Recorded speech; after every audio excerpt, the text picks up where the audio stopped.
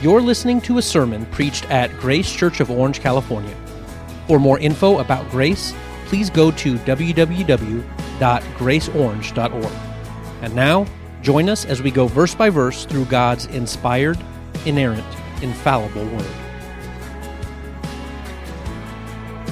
Good morning. Please open your Bibles to Romans chapter 3. What we're going to see today is that Jesus Christ alone is the only Savior, the only sacrifice, and the only mediator. We want to see His exclusive identity and absolute sufficiency is irrefutable, even though a lot of people try to refute it. We must cling to His exclusive identity and absolute sufficiency. So if you're able, please stand. I'm going to read Romans 3, 21 to 26. And like every time we get together, our goal today is to exalt the Lord Jesus Christ. And we're going to look at the fourth of five solas of the Reformation, Solus Christus, also known as Christ alone. And really it's the glue that holds everything together. It's the make or break doctrine of the complete sufficiency of Christ. So hear the word. Here we go. But now the righteousness of God has been manifested apart from the law, although the law and the prophets bear witness to it. The righteousness of God through faith in Jesus Christ for all who believe. For there is no distinction, for all have sinned and fall short of the glory of God, and are justified by His grace as a gift through the redemption that is in Christ Jesus, whom God put forward as a propitiation by His blood to be received by faith. This was to show God's righteousness, because in His divine forbearance He had passed over former sins. It was to show His righteousness at the present time, so that He might be just and the justifier of the one who has faith in Jesus. And Lord, we thank You for Your word. We pray You'd open our eyes that we would see wonderful things in it today, all for Your glory. We pray in Jesus' name, amen. Please have a seat.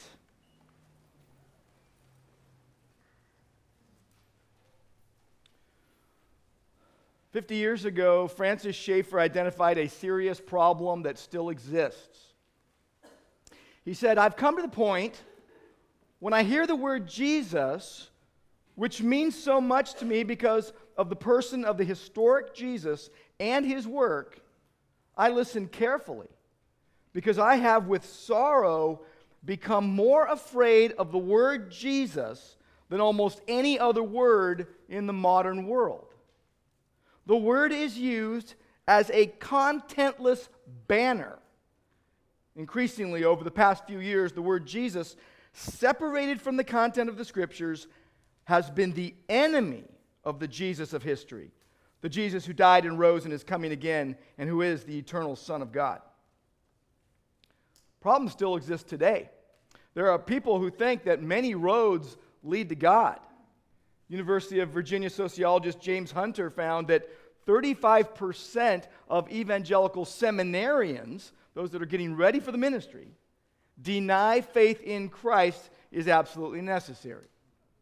George Barna found that for evangelicals in America, it's pretty much the same. That many people who profess to be followers of Christ say this: God will save all good people when they die, regardless of whether they've trusted in Christ. They'll say, if a person is good or does enough good things for others during life, they will earn a place in heaven.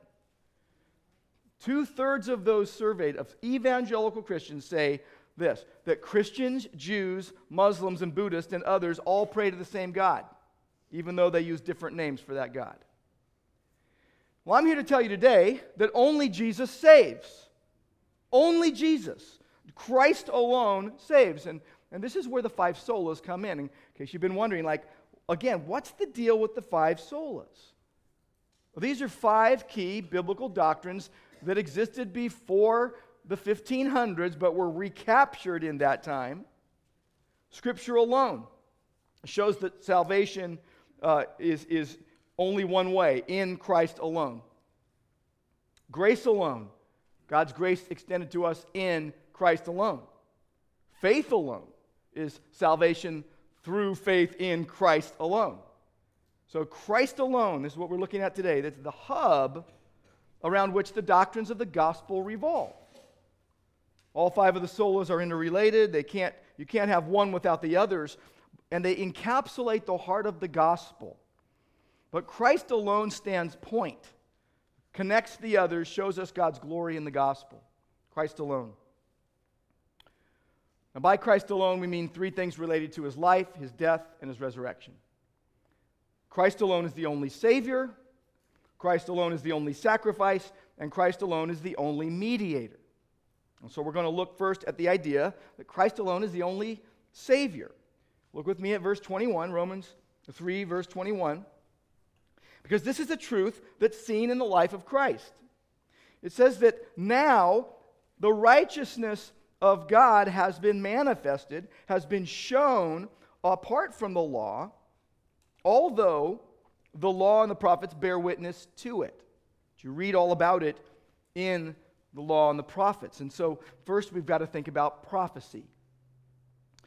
That the Saviorhood of Christ was promised, that he was heralded as Savior prior to his birth, heralded as Savior during his infancy, heralded as Savior during his life, throughout his whole life. When Jesus came on the scene and began his ministry, he defined his life in terms of Isaiah 61, what the prophet had said about the Messiah to come. Early on in Nazareth, he is in the synagogue on the Sabbath, and they give him the scroll of Isaiah to read. And it's recorded in Luke 4, verses 18 and 19. Here's what Jesus read. The Spirit of the Lord is upon me, because he has anointed me to proclaim good news to the poor. He has sent me to proclaim liberty to the captives and recovery of sight to the blind, to set at liberty those who are oppressed, to proclaim the year of the Lord's favor. And then he finished, rolled the scroll up, handed it back, and said this, recorded in Luke 4:21. He said, today, this scripture has been fulfilled in your hearing. Just now, right now. He hadn't gone to the cross. He hadn't been killed and then buried, and he hadn't risen from the dead yet, and it was as good as done. God sent his Son to be the Savior of the world. He's the suffering servant. His death is described in Isaiah 53. I don't think you can go to Isaiah 53 too often. In Isaiah 53, just a few verses. He was despised and rejected by men, man of sorrows, acquainted with grief, and as one from whom men hide their faces. He was despised, and we esteemed him not. Surely he has bore our griefs and carried our sorrows, yet we esteemed him stricken and smitten by God and afflicted. He was wounded for our transgressions, he was crushed for our iniquities. Upon him was the chastisement that brought us peace. By his wounds we are healed. This was written over 700 years before Jesus was born. The suffering servant who would be the Savior of the world. When Jesus was born, his parents took him to the temple, and Simeon is holding the infant Christ and says, my eyes have seen your salvation, God. You can let me die in peace now. I've seen your salvation. Because Jesus is the only Savior. Romans 3 talks about the righteousness of God through faith in Jesus Christ for all who believe. There is an exclusivity to Jesus. He is the only Savior. John 14:6, he said it. He said, I am the way, the truth, the life. No one comes to the Father except through me. Think about that next time you say all roads lead to heaven. Acts 4:12 tells us there is no other name given among men by which we must be saved. There is one way of salvation. It's the Lord Jesus Christ. It came out in his teaching. In John chapter 3, he's talking to Nicodemus, and right after he says John 3:16, the next words are, God did not send his Son into the world to condemn the world, but that the world should be what? Saved through him. John chapter 7, people were wondering about Jesus, and they said, this is the Christ. Like, this is the one. This is the Messiah. This is the Savior. But others were saying, whoa, time out. Is the Christ to come from Galilee? Has not the scripture said that Christ comes from the offspring of David, from Bethlehem, the village where David was? They knew where the Savior would come from. He's the only Savior, and it's shown in his perfect obedience. Philippians 2:8 tells us he was obedient to the point of death on a cross. You can't say it much clearer than that. And he has total sufficiency. Listen to some things that Jesus said before he went to the cross. Matthew 11, that beautiful passage in verses 28 through 30 where he invites us. He says, "Come to me, all you who labor and are heavy laden, and I will give you rest. Take my yoke upon me. Learn from me. I am gentle and humble in heart. You will find rest for your souls." Because he's the only Savior, totally sufficient. In John 6:35, he says, "I am the bread of life. Whoever comes to me shall not hunger.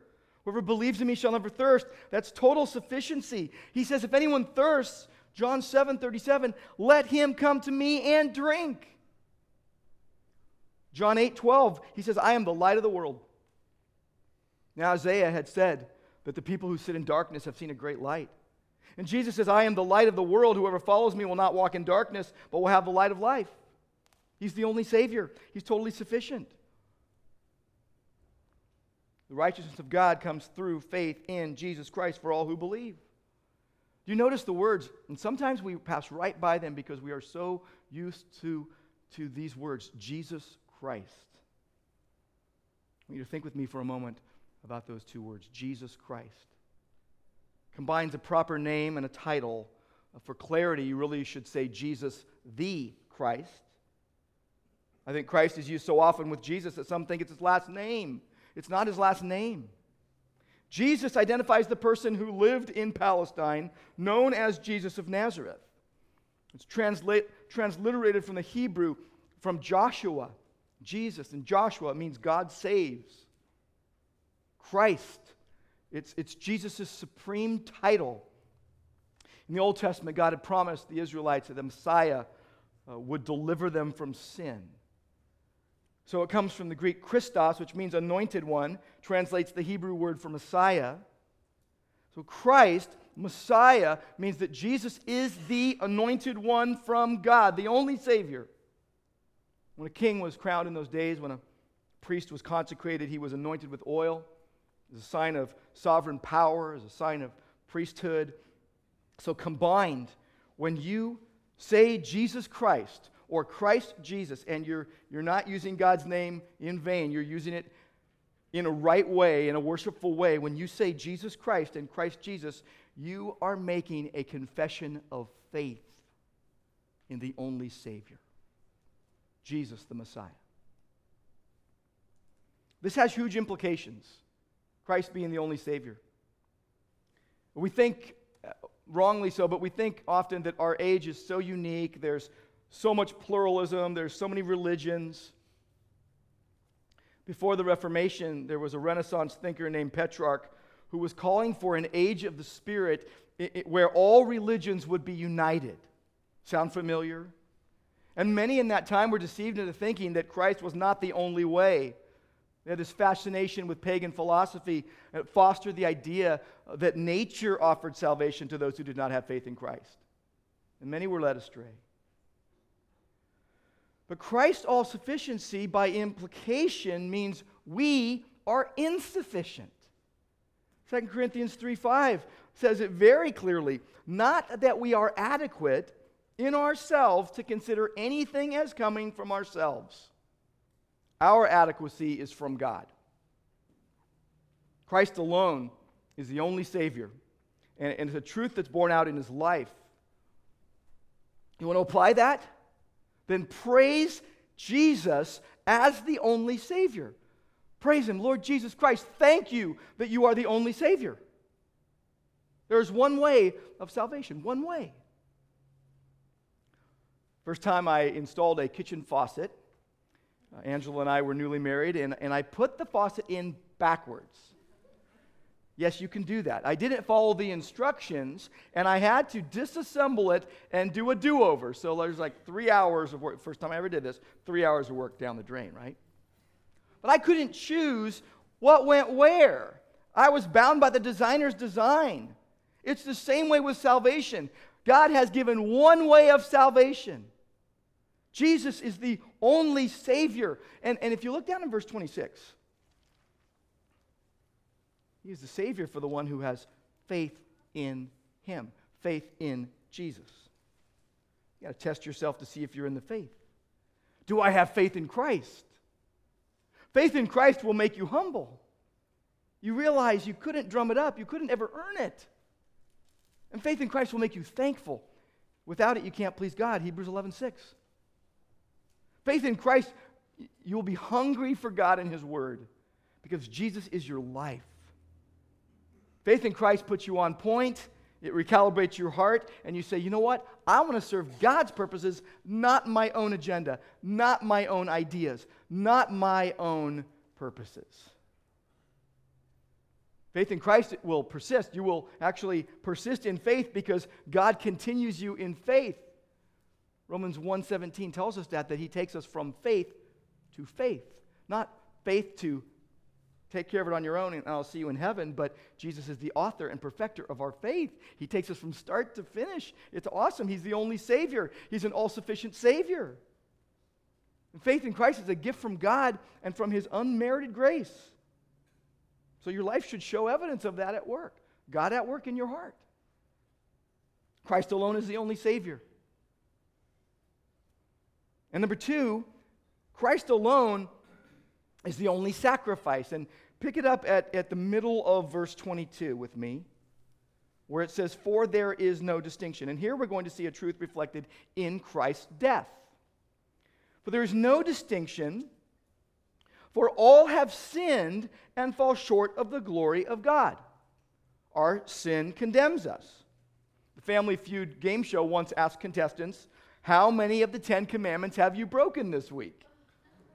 Number one answer. Wait for it. 1. We are deluded. We're delusional.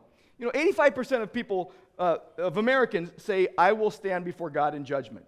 But only 11% of them say, I might go to hell.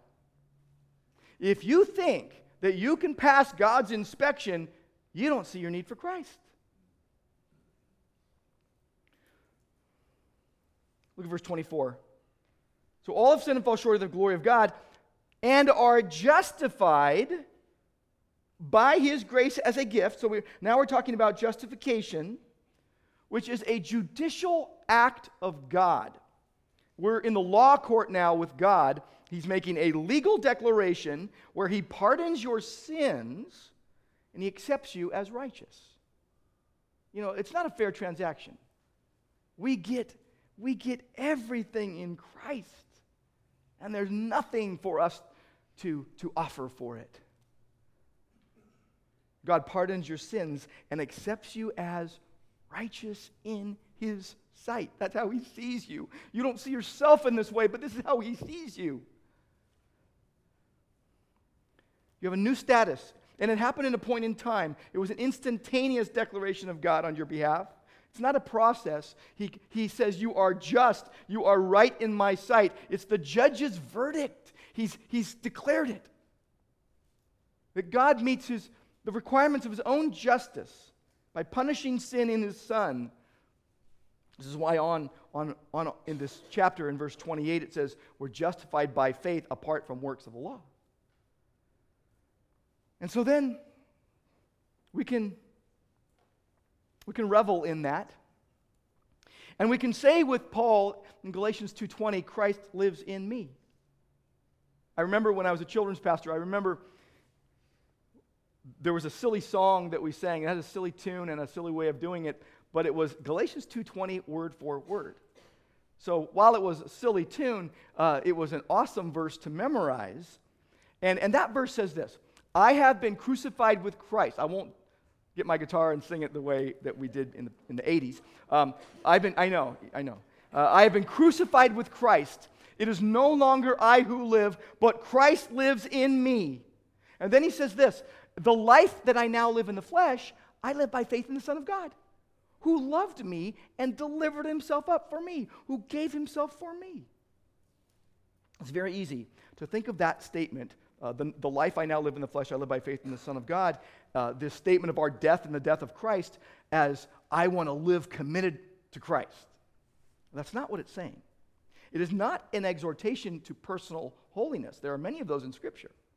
It is an affirmation, get this, it is an affirmation of being justified by faith alone, through your faith in Christ alone. Christ lives in me. It's a radical comment on your legal standing with God in Christ. So you can stand before God's judgment seat and stand before God with only Christ. You've died, and Christ lives in you, and you will live in eternity with him. And he died the death that you should have died, and he lived the death you needed, he lived the life you needed to live. This is what God has done in Christ, the only sacrifice. There's no other sacrifice to be given, once for all. John Bunyan commented on this. He said, look, one of the greatest mysteries in the world, that a righteousness that resides with a person in heaven should justify me, a sinner on earth. It should blow you away. And it should give you pause to know this. God doesn't let people into heaven indiscriminately. It's not like someone can scurry around him while he's not looking. There are a lot of people with false hope who think that they're Christians, but they're not trusting in Jesus. God justifies those who believe. And he gives that instantaneous legal act on his part that declares your sins forgiven and Christ's righteousness yours. And it is a verdict that will never be repealed and never be overturned. Keep moving in verse 24 with me. There's more. It's through the redemption. Now we have the marketplace term redemption that is in Christ Jesus. Redemption, a marketplace term from the world of commerce, even from the slave market. And it means to purchase and buy back and liberate a slave. Well, Jesus accomplished our redemption through the shedding of his blood on the cross. Now, what was Martin Luther all worked up about, and what do we get all worked up about? People who say, no, salvation is another way. There's another sacrifice you can make. In fact, you can spend all sorts of money and get that. October 31st, 1517, Martin Luther nailed 95 theses, complaints against abuses in the church, to the castle door in Wittenberg, Germany. Pope Leo X had been offering indulgences, which is basically forgiveness for a fee, to those who gave to rebuild St. Peter's Basilica in Rome. And there was the aggressive marketing practices of one Johann Tetzel who promoted this, and it provoked Martin Luther to, in large part, to write these 95 complaints because he was condemning the purchase and sale of salvation. Thesis number 28, Luther objected to a saying attributed to Tetzel. Here's what it said: as soon as a coin in the coffer rings, a soul from purgatory springs. So Luther was denying the Pope's right to grant pardons on God's behalf. Only thing indulgences were guaranteeing was larger profits and greed. And he knew for sure from the Word of God, as we ought to know from the Word of God, that the power to forgive sin is in God's power alone. Ephesians chapter 1 verse 7 says, in Christ we have redemption through his blood, the forgiveness of our sins. Keep moving with me. Let's go into verse 25 now. We're still in the same sentence, okay? We're still in the same sentence. Just even in the ESV, it's a shorter sentence, but it goes like this. There is no distinction. We're starting back in 22. For all have sinned and fall short of the glory of God, verse 23, and are justified by his grace of gift through the redemption that is in Christ Jesus, verse 25 now, whom God put forward as a propitiation. It's a great word. Don't be afraid of that word. Propitiation is a wonderful, beautiful word. It's the language of sacrifice. Christ's death on the cross was a substitutionary sacrifice, satisfying the just wrath of God on our behalf. It's consistent with his holiness because God must punish sin. It is an amazing transaction. Jesus became our sin and guilt, and we received his righteousness through faith alone. Jesus suffered as our substitute for our sin, died our death. Jesus said it before he went to the cross. Mark 10:45. Even the Son of Man, which, by the way, Son of Man is a greater declaration of deity than even the term Son of God. So even the Son of Man came not to be served, but to serve and to give his life as a ransom for many. So he's our representative. He paid our penalty. Romans 8:3, God sent his own Son in the likeness of sinful flesh, and for sin, in the place of sinners, he condemned sin in the flesh. And what was this all to show?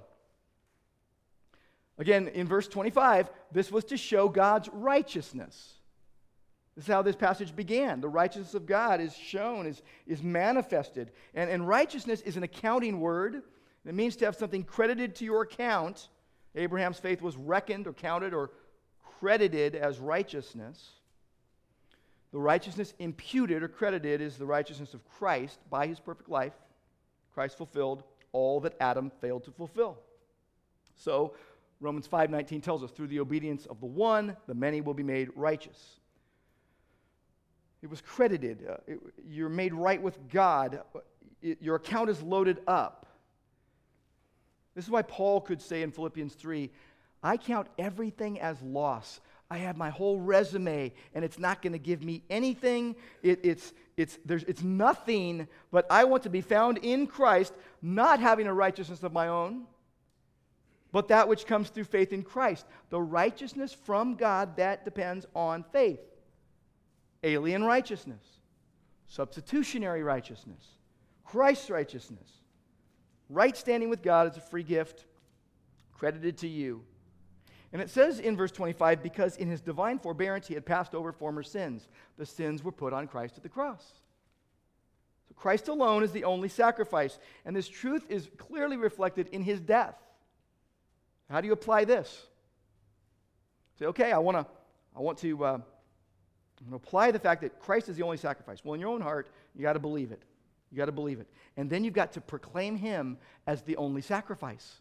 Proclaim him as the only way, the only sacrifice. Launch a full frontal assault on faith in man.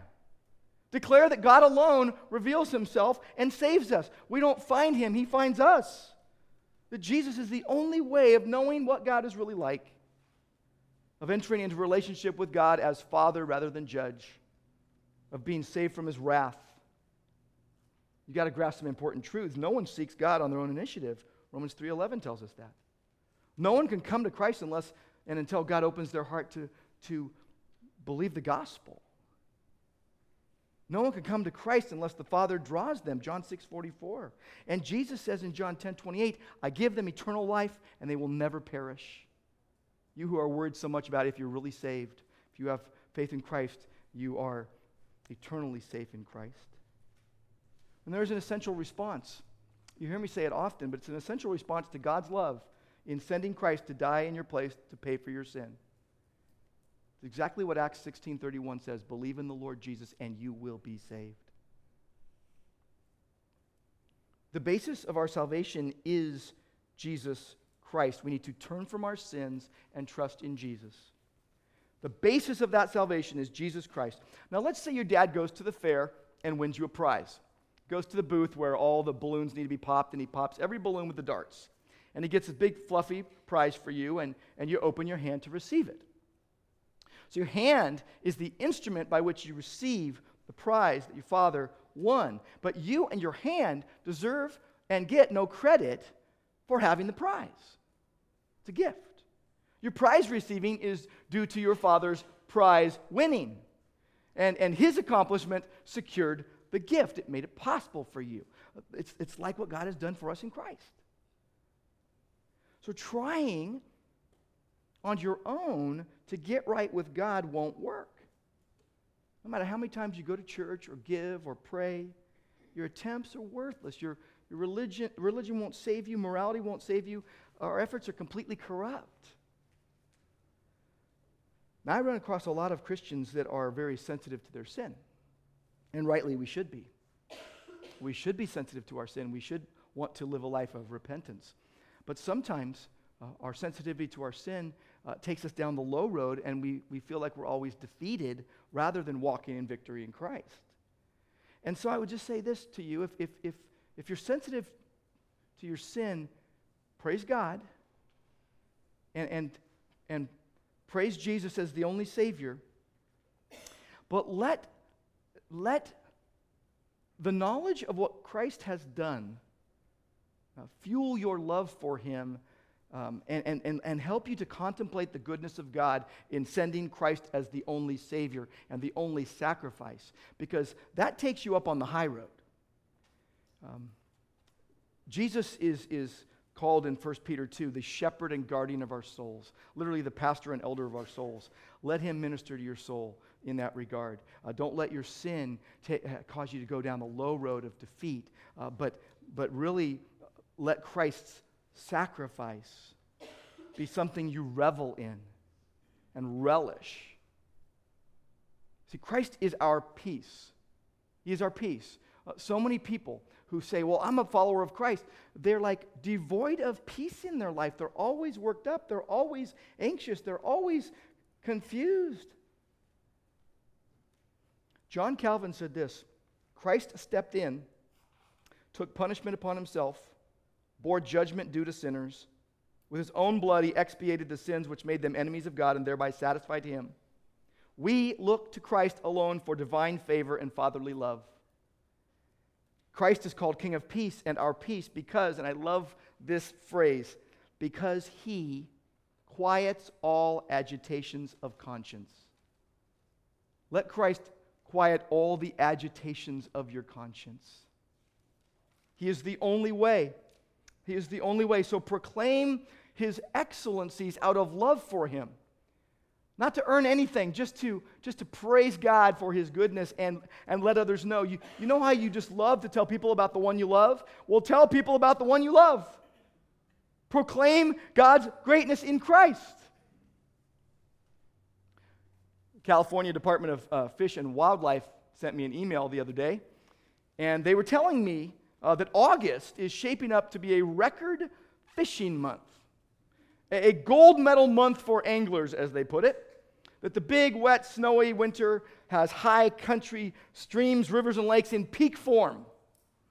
Fishing season, they say, shows no signs of slowing down. We're not talking about the dog days of summer here, folks. We're talking about fishing season that is just steamrolling down the road. Makes me excited. But let that be true for us as we fish for souls. It's not just, dog days of summer. The fields are white for harvest.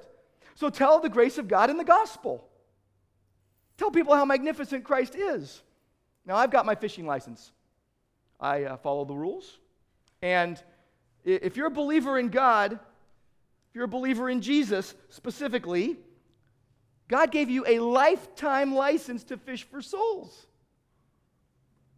When you fish, sometimes you catch. I fished several times this summer. I did a little bit of catching. But remember this, you do the fishing, God does the catching. We can enjoy that. I love sitting there fishing. I can fish all day long. I just love it. I love catching, but it's just wonderful to be out contemplating God's goodness and life in general and just fish. I know not everyone loves it, but just enjoy it with Jesus. Just enjoy it with Jesus. Go out and just proclaim how amazing that Christ, the only sacrifice, is. Let's move on to the last point here.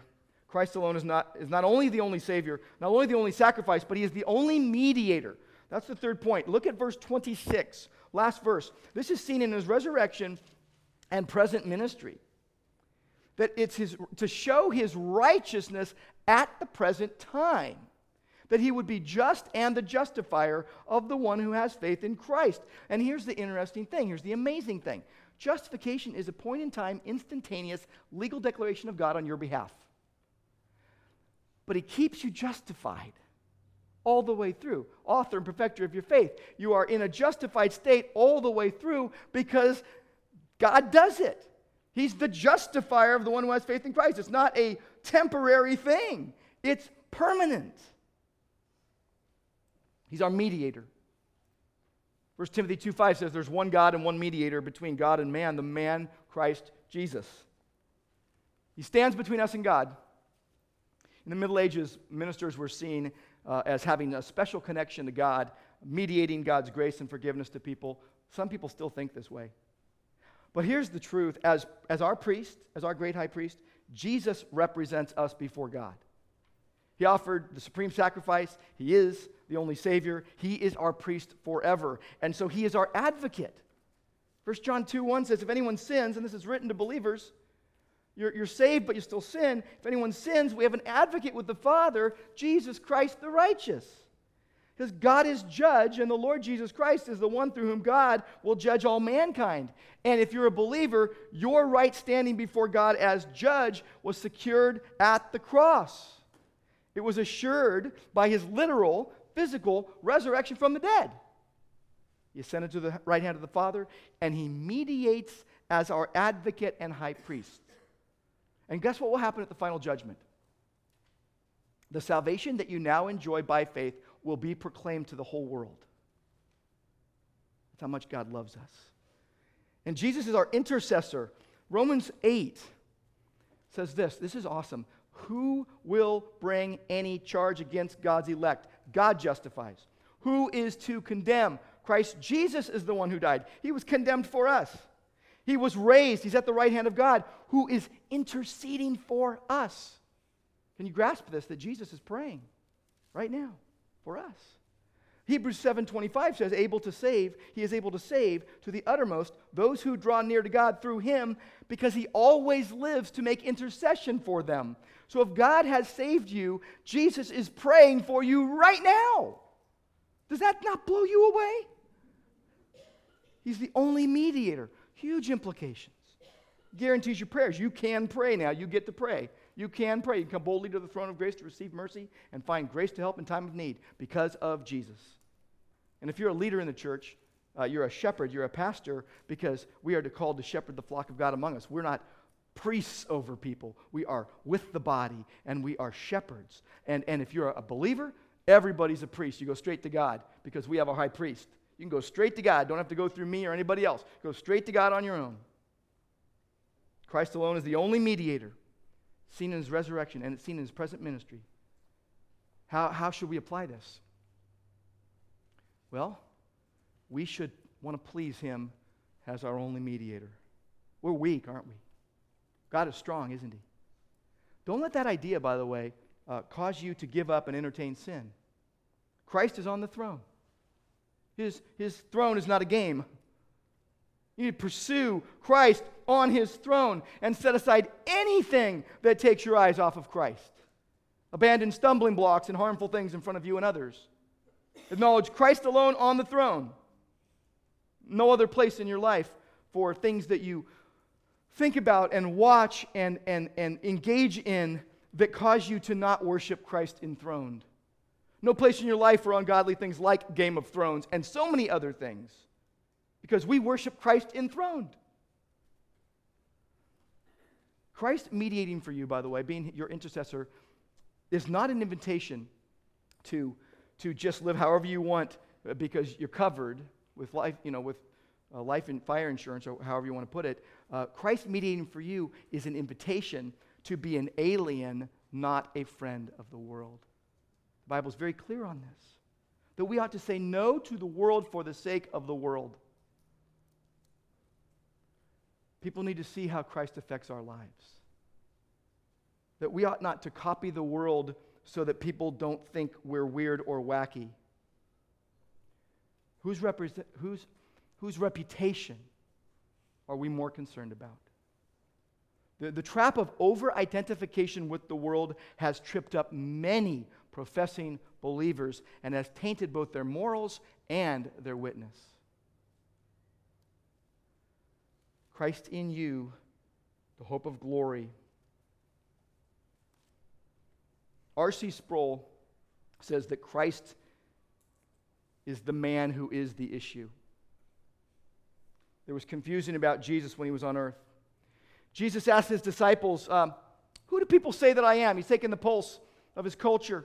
The disciples are ticking off various views. Well, some are saying John the Baptist, some Elijah, some Jeremiah, one of the prophets. All incorrect, by the way. Good shot, but no. Jesus says, well, who do you say that I am? And Peter IDs Jesus correctly. He says, you are the Christ, the Son of the living God. And Jesus says to him, you're blessed to have this understanding, because flesh and blood has not revealed this to you, but my Father who's in heaven. Peter didn't figure it out himself. And so Peter says in 2 Peter 1:16, we did not follow cleverly invented stories when we told you about the power and the coming of our Lord Jesus Christ. We were eyewitnesses of his majesty. Hebrews 1:3 tells us that Jesus is the radiance of the glory of God and the exact imprint of his nature, and he upholds the universe by the word of his power, and after he made purification for sins, he sat down at the right hand of the Majesty on high.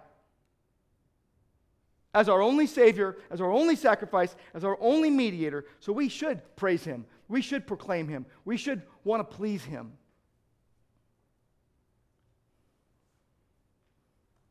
It should make us serious, and it should make us joyful at the same time. You know that feeling of being serious and joyful at the same time? Sober joy. I keep thinking of that verse, taste and see that the Lord is good. I could tell you how majestic Zion and Bryce parks are. I could tell you all about it, describe it, and as if you could smell the dust on the trails.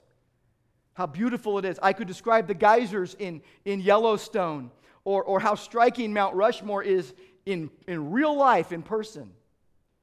But at the end of the day, you're gonna have to at least see a picture, and not even that, you're gonna have to go there. You're gonna have to see for yourself. Like, don't take my word for it, take God's word for it. Martin Luther said this: the life of Christianity consists in possessive pronouns. It is one thing to say Christ is a Savior. It is quite another to say he is my Savior and my Lord. The devil can say the first. The true Christian alone can say the second. And Lord, we thank you that our citizenship is in heaven, from which we eagerly await our Savior, the Lord Jesus Christ, in whose name we pray. Amen.